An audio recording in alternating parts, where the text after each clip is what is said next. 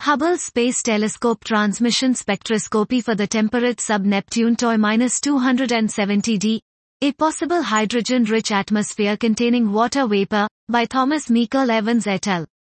TOI-270d is a temperate sub-Neptune discovered by the Transients Exoplanet Survey Satellite, TESS, around a bright, J equals 9.1 mag, M3V host star.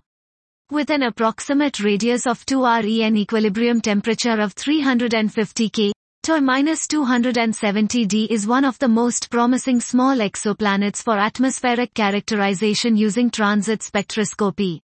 Here we present a primary transit observation of TOI-270d made with the Hubble Space Telescope, HST, Wide Field Camera 3, WFC3, spectrograph across the 1.126 to 1.644 micron wavelength range, and a 95.